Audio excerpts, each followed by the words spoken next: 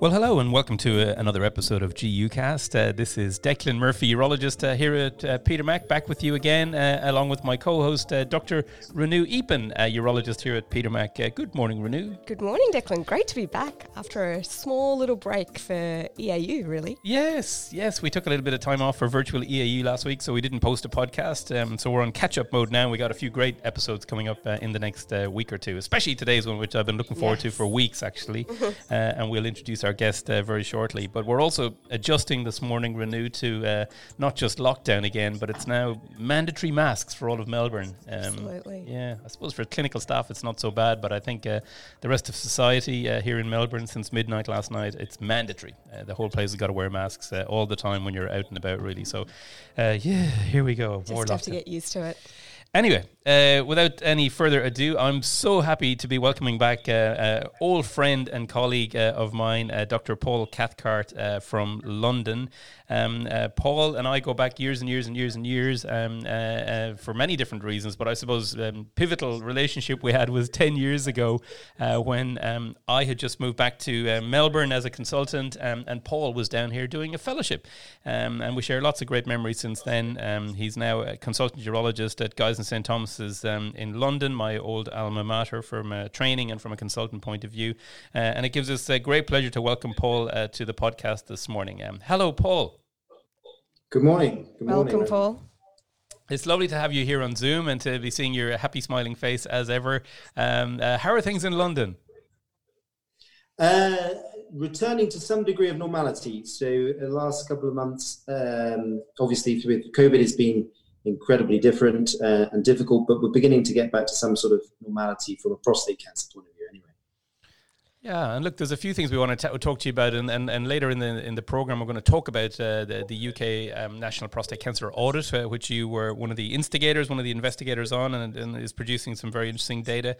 But the other topic, Renu, we want to talk to Paul about is salvage robot prostatectomy. That's our main focus for today. Absolutely. You have a lot of experience in this area, Paul, so we're hoping to draw on some of that today. Indeed. And so I recall visiting you last year or the year before. I can't remember, coming to your theatre, your operating room at Guy's Hospital, and you said to me something along the lines of, it's my goal now to just specialize in salvage robotic prostatectomy, which is a terrible form of self-flagellation, if you ask me, as I do a lot of that operation. But it's not the sort of procedure that a lot of urologists will, put their hand up or fly the flag and say, send me all your salvage prostatectomies. So I was very struck by that comment, Paul. And of course, we know you're a terrific surgeon. We remember you from your time here as a fellow, being an outstanding young surgeon. But you have developed a very specialized practice in a very big centre in London in salvage prostatectomy. So tell us a little bit about that journey, how that has evolved.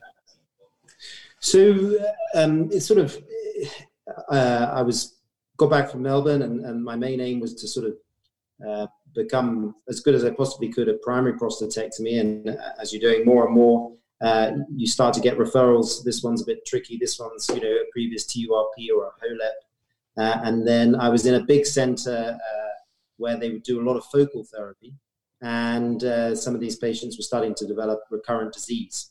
So they naturally came to see me. I had as part of my background as my training, I actually did a little bit of focal therapy. So I was trained in that approach, so I could talk to the patients the same sort of wavelength that they have been prior to that. In fact, I'd recruited some of the patients to some of the focal therapy trials. So that was quite easy. And then as I took on more focal therapy patients, I was increasingly interested in seeing patients who had recurrent disease after radiation, because they were a patient group that I actually seen when I was doing focal therapy. So they would come and see us for focal, HIFU, or cryo. And it seemed a natural solution potentially to move on to doing salvage prostatectomy in those patients. Those patients have very few options post-radiation, and very few patients with recurrent disease after radiation actually get the option of salvage radical therapy. So it seemed a natural sort of thing to move into treating patients with recurrent disease after radiation. And in fact, the patients who have had previous radiation and that you offer those patients salvage radical prostatectomy, they're amongst by far the most grateful patients, incredibly grateful, because they've always been turned down by numerous urologists it's too difficult or it's not going to benefit them. And they're the ones that feel the greatest, you've given them a chance potentially of cure. So they're actually the nicest patients to look after. Yeah, it's incredible, isn't it? Paul, can I just touch back on focal therapy for a second? I mean, that's still quite a new area. Can you give us a sense of what proportion of these patients tend to recur after focal therapy? So you've got patients who recur who then undergo a second focal treatment. Part of the consenting process for focal is to have potentially more than one treatment. I see about 1 to 2% apparently of patients who have recurrent disease after focal. So a very small minority of patients come to me. Many patients have recurrent disease or end up and have further focal or have radiation. So relatively few come to me.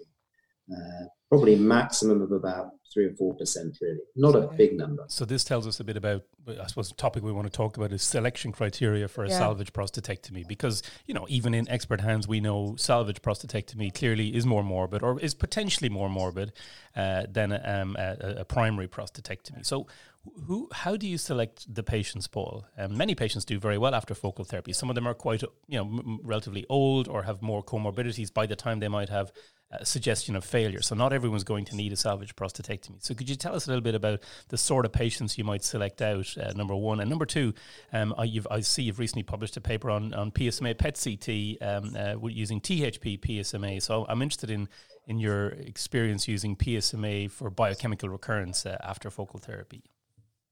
Yeah, so I'll take when you're deciding on who to do a salvage on, obviously life expectancy is key. So they need to have at least 10 years life expectancy. They need to be relatively fit, no previous real abdominal surgery if possible. Most patients will have had a basal treatment. So the focal therapist will very rarely treat apical tumors with focal therapy. So most of them are basal tumors. And because of that, you can go very wide at that point. I would not operate on N1 disease. I think that's definitely not a good option. But I'm more than happy to operate on T3B or T3A disease. So it needs to be surgically resectable. Obviously, no invasion of the rectum, which is very, very rarely seen invasion of the rectum. So you need to be able to try and get it with clear margins, have a good life expectancy, minimal ablation near the apex, which I say is often not the case because they very rarely have apical ablation. They're the main options, really. Paul, and PSMA PET, all the patients get PETs. Anybody, if you're going to offer salvage surgery, I think everyone should get a PSMA PET scan before you offer them surgery.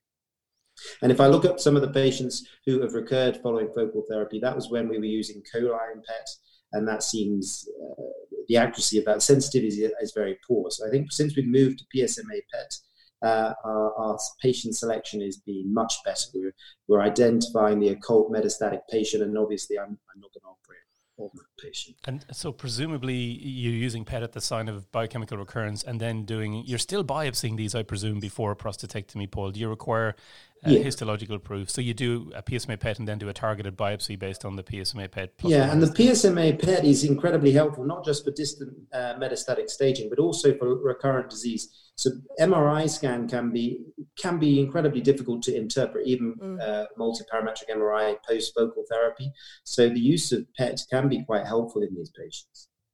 And Paul, are you doing lymph node dissections in these patients?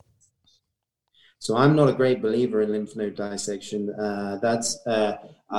Until I see a good survival benefit of lymph node dissection, I don't tend to do it in salvage patients. It's rather controversial. People will criticize me probably for that, but I don't tend to do lymph node dissection. I think if you're going to do salvage surgery, what you want to try and do is minimize the risk of complications. There's a significant risk, certainly in the post-radiotherapy setting, of anastomotic issues. The planes are very difficult. Continence is an issue. You want to minimize the risk of complications in these patients. With the use of PSMA PET, that helps me characterize whether they have micrometastatic disease beforehand. And so I don't tend to do node dissections in these patients. And the other thing, of course, about the post-focal patients is they can still have radiation therapy following their surgery. So I think that if that's the case, they can have pelvic node radiation at that time. Yeah. So, Paul, a bunch of surgeons listen to this podcast, and I want to ask you a bit about surgical technique. Your approach to a salvage prostatectomy, and I suppose maybe we could ask you to give us some tips for surgeons doing salvage prostatectomy, or maybe give us a few examples of situations you found yourself in. I recall you showing a video somewhere at a conference last year, and it was a really very dramatic case where there'd been a hemi-ablation, and to me the anatomy looked very distorted. So these are challenging cases. So can you talk us a bit through about your technique, including, for example, how you open the bladder neck and how you do posterior dissection and so on? Any tips and tricks? So I do an anterior approach. I would avoid the Retzius approach, mainly because the trigone of the bladder can be incredibly distorted. So I drop the bladder. The endopelvic fascia can be incredibly densely adherent on one side, and I certainly don't spend much time. If it's stuck that side, I just leave it and open up the side that hasn't been treated. If both endopelvic fascia are very stuck again, I just leave them for a later time. I certainly make a reasonable anterior incision so I can see the trigone. The trigone can be incredibly distorted with the bladder draped one way or the other. So you really need to have a very good view of the ureteric orifices. Then I'll tend to dissect on the side that's been untreated, the untreated side, which is relatively normal. Go down to the seminal vesicle on that side and go quite wide.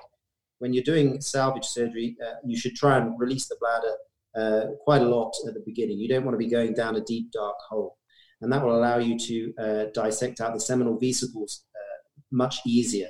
Certainly the post-brachytherapy for patients, for example, will often have SV, recurrent disease.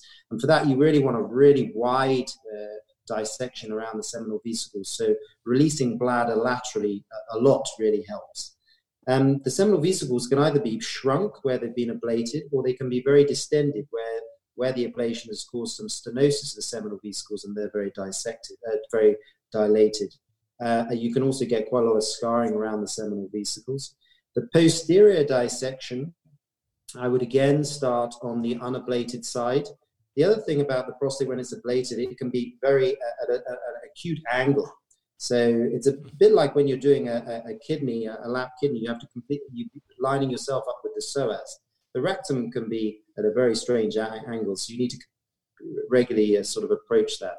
Then I would dissect down underneath on the unablated side and do the nerve spare or the non-nerve spare, however you wanted to do on the non-treated side. Then finally come around on the ablated side. Now, the Hem-o-loks often don't go on. So you often have to just cut the prostate out, literally. I would avoid diathermy. I think the key thing is to really try and avoid diathermy on these patients. It will get you into completely the wrong plane and will give you positive margins. If you look at some of the series, their positive margin rate in this setting is really high. And I think that's because they use too much diathermy. So you just have to slowly chip away at the scar tissue. It can take quite a long time, and you feel like you're blunting the scissors, but certainly don't use diathermy. If it's incredibly densely stuck, then I would then release the DVC and divide the urethra, which will allow the prostate to come back out into my field of view easier and allow me to come across the pedicle. But I have to simply cut the prostate if it starts, the pedicle, if it starts bleeding, I would put a suture into control at that stage. And then once the prostate's out, it's very easy to get to the hemostasis. The DVC is interesting because if you've had an anterior ablation from a cryo or a nanoknife, that can cause quite a lot of scarring anteriorly, but it can also often be unilateral. So you want to start cutting through the scar tissue on the side of the ablation rather than cutting the DVC on the non-ablated side, because if you cut the DVC on the non-ablated side, you'll start bleeding. So cut through the ablated side anteriorly, then the non-ablated side, oversew the DVC, and then dissect out the urethra at the end, which is what I do. Great. And then you often have to reconstruct the bladder, and I do lateral plication. I always do a two-layer Rocco suture. There was some concern about maybe causing fistulae, but I don't find that the case in the ablation, to be honest. was that there's a lot of scar tissue, and I don't think there's an issue about getting rectal injury. We haven't had, touch wood, any rectal injuries. And then the anastomosis is fairly standard. I haven't had leaks from the post-HIFU anastomoses, really. I get leaks in the post-radiotherapy patients, and that's for a number of reasons. The tissue can be very avascular, which stops healing. Also, the worst case scenario in the post-radiotherapy is the bladder just doesn't move down to the urethra, and that is one of the most difficult situations to overcome. But post-focal, the anastomosis hasn't been a problem. Are there any techniques that you use, Paul, to try and improve continence rates? So do you use any suspension sutures or anything special that you do to try and help with that? So I'm a big believer in urethral length. So if you look at the MR, we measure our urethral length on everybody, and we've just finished a paper showing that if your urethral length, certainly in the post-radiation setting, is less than 10 millimeters, these patients are going to be much more likely to be incontinent. And that's one of the really helpful things when you're counseling patients, is to measure their urethral length. They come in, they've got a long urethral length, they're much more likely to be continent. I believe in very, very strong preservation of urethral length with indenting into the prostate if possible. For some of the post-brachy patients, they can have disease at the base, and so that's not an issue about going really tight at the urethra. I tend to like to leave, go very high, like a veil approach, if you can, if the ablation is okay. And having watched or listened to your last podcast, I've started to do a suspension stitch. Oh, Jim Porter would be very happy to hear that. His little randomised trials getting great attention. I thought that was great. Yeah. I thought that was great.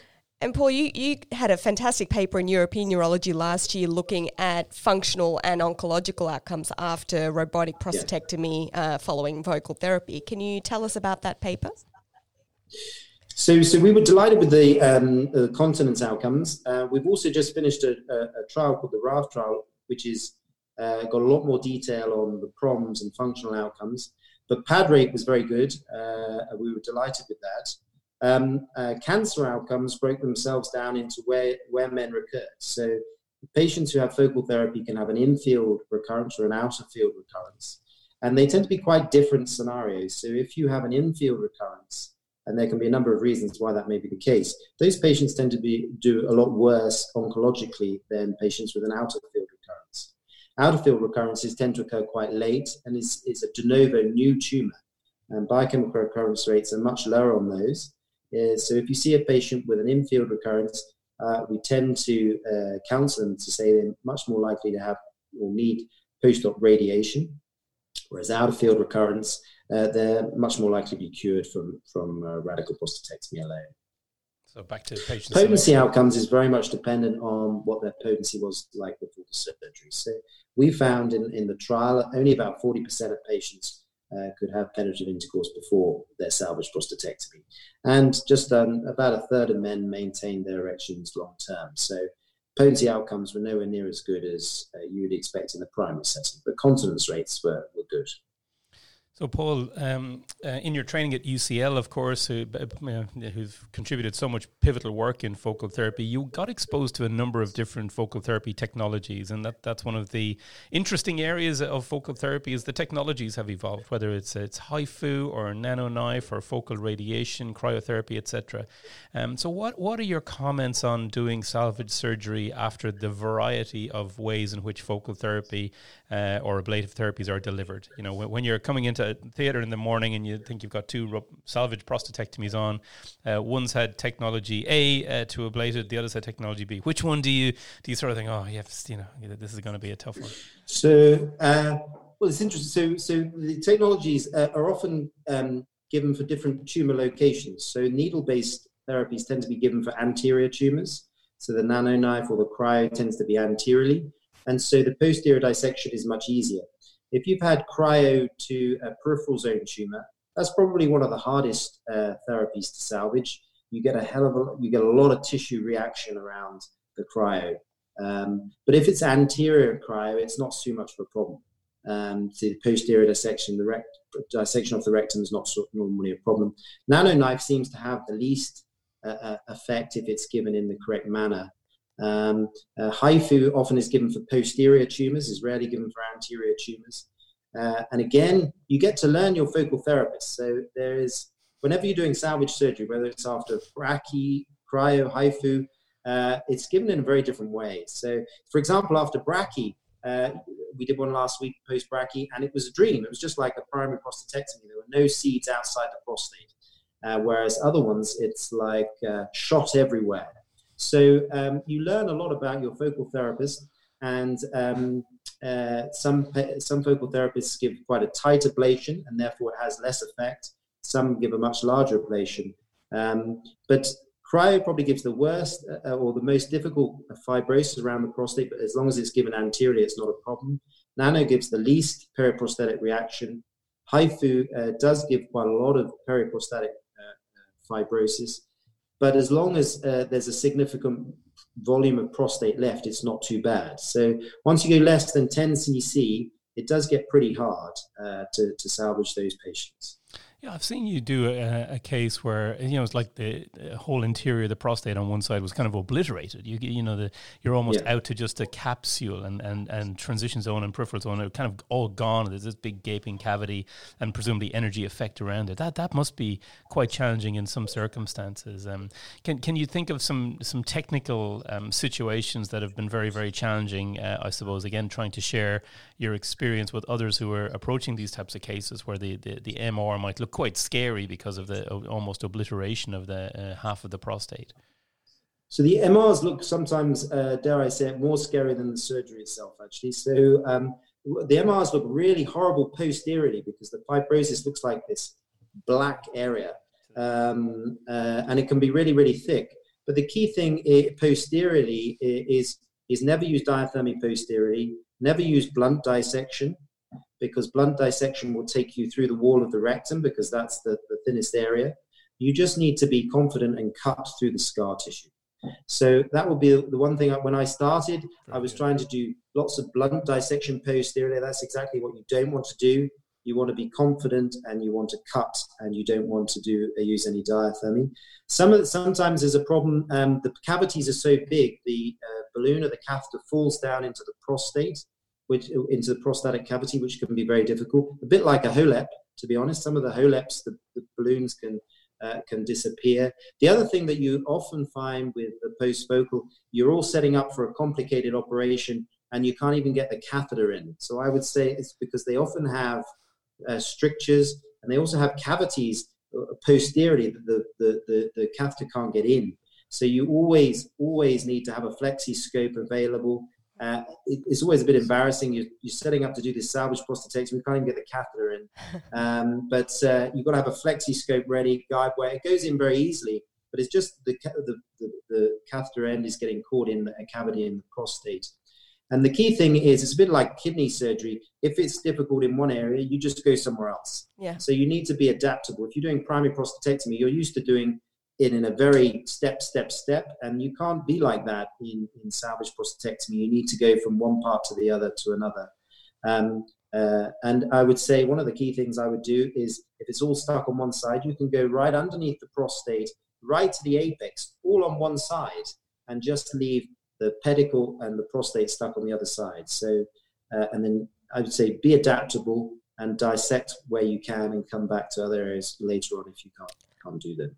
Go from known to unknown. Which is I totally agree with you. And like you said earlier about the going to the DVC sometimes earlier than you might, and I've certainly been in that situation post-salvage. Nearly all my salvages are post-whole gland therapy, mostly radiation therapy. And I think it's the seed brachytherapy that provides me with the most sort of predicted difficulty compared to external beam or even HDR. I used to worry about HDR brachy because we have had a bunch of them over the years that have had a lot of urethral strictures already, but in fact I think it's for me it's the fact that the ones that have failed after LDR seed brachytherapy tend to have seeds well outside the prostate, and that's why they've failed. But these seeds are therefore in the pelvic floor, they're in the endopelvic fascia, they're in the perirectal space, and sharing some of my bruising experiences with salvage prostatectomy over the years, and you and I have just written a paper together about our shared experience with Rafael Sanchez in Paris and so on, but and it's very nice to share these experiences, but beware the patient with rectal symptoms, I think, after prior primary treatment to the prostate. The patient who has rectal bleeding or rectal irritation and so on, that perhaps has had a scope showing radiation proctitis, but I think if they have a lot of rectal symptoms, it's a sign that posterior plane is going to be challenging, especially after seed brachytherapy. And you'll sometimes get that heads up on a CT or an MR beforehand. You'll see those seeds, and I think you have to be very careful because that rectum will be very unforgiving, as you say, if you're a little bit blunt out the back. The seed brachy is so obviously the prostate's closest to the rectum at the apex, and that's where the most dense distribution of brachy seeds are. So it certainly makes for the most scary apical dissection of any of the treatments, I think. So, Paul, these are obviously very challenging cases and the stakes are high. What are your thoughts on the learning curve? I mean, how many primary prostatectomies did it take for you to start feeling comfortable with these cases? And what would be your advice to younger surgeons who are starting to take on these type of cases? So in my institution, we all do separate things. So one of my colleagues just does the radical prostatectomies in patients with transplant kidneys, for example, Ben Chalicum. So I'm the only person in my department who does the salvage prostatectomy. So I would recommend that you develop a specialist interest. I think big units should offer salvage surgery for patients, but I'd recommend it would just be one person who really subspecializes in that sort of thing. I'd done around 400 primary radical prostatectomies before I did any salvage cases. So you need to be doing 3 or 4 prostates every week if possible before you're doing these sort of cases. And how many salvage prostatectomies have you done, Paul? Or how many? What's your year like nowadays? How many of these are you doing? So I got one tomorrow actually, and I had 3 last week. I've done around 180 salvage prostates. So I mean that's not a huge amount compared to many people doing primary prostatectomy, but it's quite a few salvage prostatectomies. It is quite a few salvage prostatectomies, yes. And are you still doing any kidney work? Or are you mainly focused on prostate? I'm a one-trick pony. I don't do anything but He always was. Even when he was a fellow here, his eyes never went much above the navel. He just wanted to look down into the pelvis. And so I think you can't take out the wrong prostates. Yeah, that's right. So I think those comments about experience are very important. I think what I say to people is you need broad shoulders to be able to offer this procedure safely to patients and to be able to manage some of the morbidity that will still go with it. And I think if you're someone who is doing very large amounts of them as you are, then it gives patients confidence, it gives you confidence, and you're going to deliver as good an outcome as is possible, and you'll be able to take those patients through any delayed recovery that they have and so on. So I don't think salvage prostatectomy is one for the casual prostatectomist, but I don't think that's a problem, Renu. We don't find around here, certainly in Australia, that people are low volume surgeons are doing salvage prostatectomy. They tend to send it in to high volume experienced people, which is the right thing. Thank you for sharing all your knowledge on salvage prostatectomy, and good luck with your case tomorrow. I think as we, as focal therapies expand and so on, and especially coming out of good centres like UCL where you've trained and they feed a lot of cases to you, we will see more and more failures, of course, because that'll happen. There'll be more and more focal therapy, and patients will accept that means they may need some salvage treatments in the future. And we all thank you for sharing that sort of experience and publishing these nice papers. But the other thing we wanted to talk about in the remaining few moments was the UK National Prostate Cancer Audit. And I recall shortly after you left your fellowship in Melbourne in 2011, that was on the cards. We'd already had a prostate cancer registry very well developed in Melbourne, and you had some dealings with Sue Evans and the team who set that up here.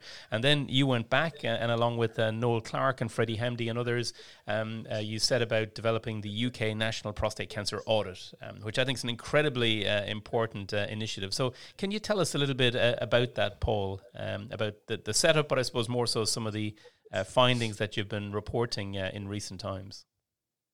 Yeah, so it's been going for about 7 years, since 2013, and it uses routine data, both hospital admissions data and cancer registry data, with a few extra data items that we added into a very large database that we get through the National Cancer Registry. And the quality of the data, the completeness of the data has been going up and up and up. When we first started, there were quite a few concerns about the completeness of data variables, but those have got significantly better over the last couple of years. And we also send out a lot of patient questionnaires, patient experience and continence and erectile function questionnaires to patients. We've got around 60,000 PROMs on patients throughout the UK, which is fantastic. And it's not just for surgery, but it's also for radiation patients. And last year we were able to publish in our report, but it's also on our website, outcomes for patients having radical prostatectomy at every cancer centre in England and Wales, which was fantastic.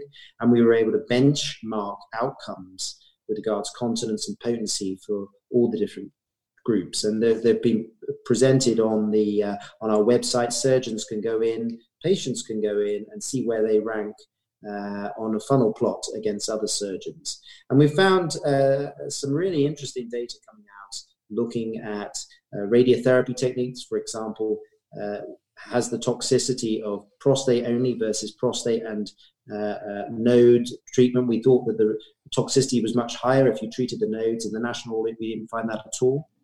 When we looked at open versus robotic versus lap prostatectomy published in British Journal of Cancer, we found minimal difference between approach, which was interesting. And that was just before robotics really took off. So it was only about 40-50% of patients who had robotic surgery at that point. We've just got a really interesting data finding that patients who have BrachyBoost have marked increased toxicity compared to external beam radiation therapy, which I'm sure will have a big impact on practice. So the data coming out of the audit is practice changing and is quality assuring cancer services in the UK. So it's very exciting, really. Wow. And so the BrachyBoost, is that LDR BrachyBoost? Yeah. As per Ascend RT trial, that sort of Yeah, so the rectal toxicity with the BrachyBoost seems to be significantly higher than external beam or HDR, which is a very interesting finding, markedly higher. It is, because Ascend RT is very interesting because it was a randomized trial of external beam up to 78 gray compared with external beam with BrachyBoost, and it showed really quite marked improvements in biochemical recurrence-free survival in favor of BrachyBoost. But in a full companion paper, a separate paper they published at the same time, they did show GU toxicity was much higher. So grade 3, 4, 5 GU toxicity in the BrachyBoost group was 15% versus I think 3% and so on. But they didn't show so much in the bowel, from what I remember. We've remained impressed with BrachyBoost as a way of boosting the oncologic outcome, at least in terms of PSA. But I think the concerns about toxicity are interesting, and I think these types of registries do provide very interesting real-world data about that, especially if you're measuring the PROMs, in a judicious and independent manner. So that is very good. I think that these audits are very, very good, and of course, patients and clinicians welcome the fact that you can have data. Is that de-identified, the funnel plots that are published? That's de-identified, yeah. Yeah, so same here. The Prostate Cancer Registry here sends us out clinician reports, and you can see where you are on a funnel plot comparing all these outcomes, and we do PROMs at 1 year epic for these patients as well. So I think it's very important, and it's what patients want, of course. Although, you can say people want it completely identified. I want to pick my best surgeon, and where does he or she work, and I'm going there. But of course, we know there are limitations in the way that data gets presented and the sort of cases that get referred to certain surgeons and so on. So it's not that a completely blank league table is the answer, I suppose. Yeah. It's interesting because BAUS we have our National Radical Prostatectomy BAUS audit, which is going to stop soon. And the National Prostate Cancer audit data is going to be used instead. All right. So that's a huge change. It's also going to save BAUS a huge amount of money. And it's also quality assured because it's independently collected, which of course is always an issue. Yeah. So it's a useful data source. Fantastic. Well, so it's late in the evening in London, and Paul's got a day of work tomorrow, so I suppose we better sign When was the last time you were in Melbourne, Paul? So Declan very kindly invited me to the meeting in 2013, which I had a fantastic time, the Melbourne Cancer meeting. So that was brilliant. So we need to come again. We need to come again. I recall we had a picture. Not that I'm angling for an invitation. that sounded like I was. It may be a while. We're totally isolated. Nobody's coming in and out of Australia for a long time to come. Well, they're saying not till about 2022 now. Gee, yeah. Proper travel. Proper isolated down here in the colony we are. Not that you want to come here today with all the COVID we have knocking around Melbourne, but Paul, so lovely to chat with you, and thank you again for sharing your experience of fantastic insights, Paul. It was really wonderful. And thank you for listening. I know you do listen to the podcast. So do you? I often ask this at the start, don't we? Do you listen to podcasts, generally speaking, or what sort of podcasts do you listen to? I'm a technophobe, so I don't listen to. You're the only podcast I listen to. I had to download Spotify to see your podcast. Oh, we're very touched. Yeah, you've buttered us up. He can come back again, can't he? Yeah. We didn't pay him to say that. We didn't pay him to say that. So thank you so much to Paul Cathcart, old friend, a favoured fellow of ours from many years gone past, and truly fantastic surgeon working at Guy's and St Thomas's in London. It's been great to have you on this morning, Paul, and we wish you and your team all the best over there with the ongoing prospective work you have in salvage prostatectomy after focal therapy. We look forward to the RAFT trial when data comes out from that. And that's all we have time for on GUcast today from myself and Renew. We'll talk to you again soon.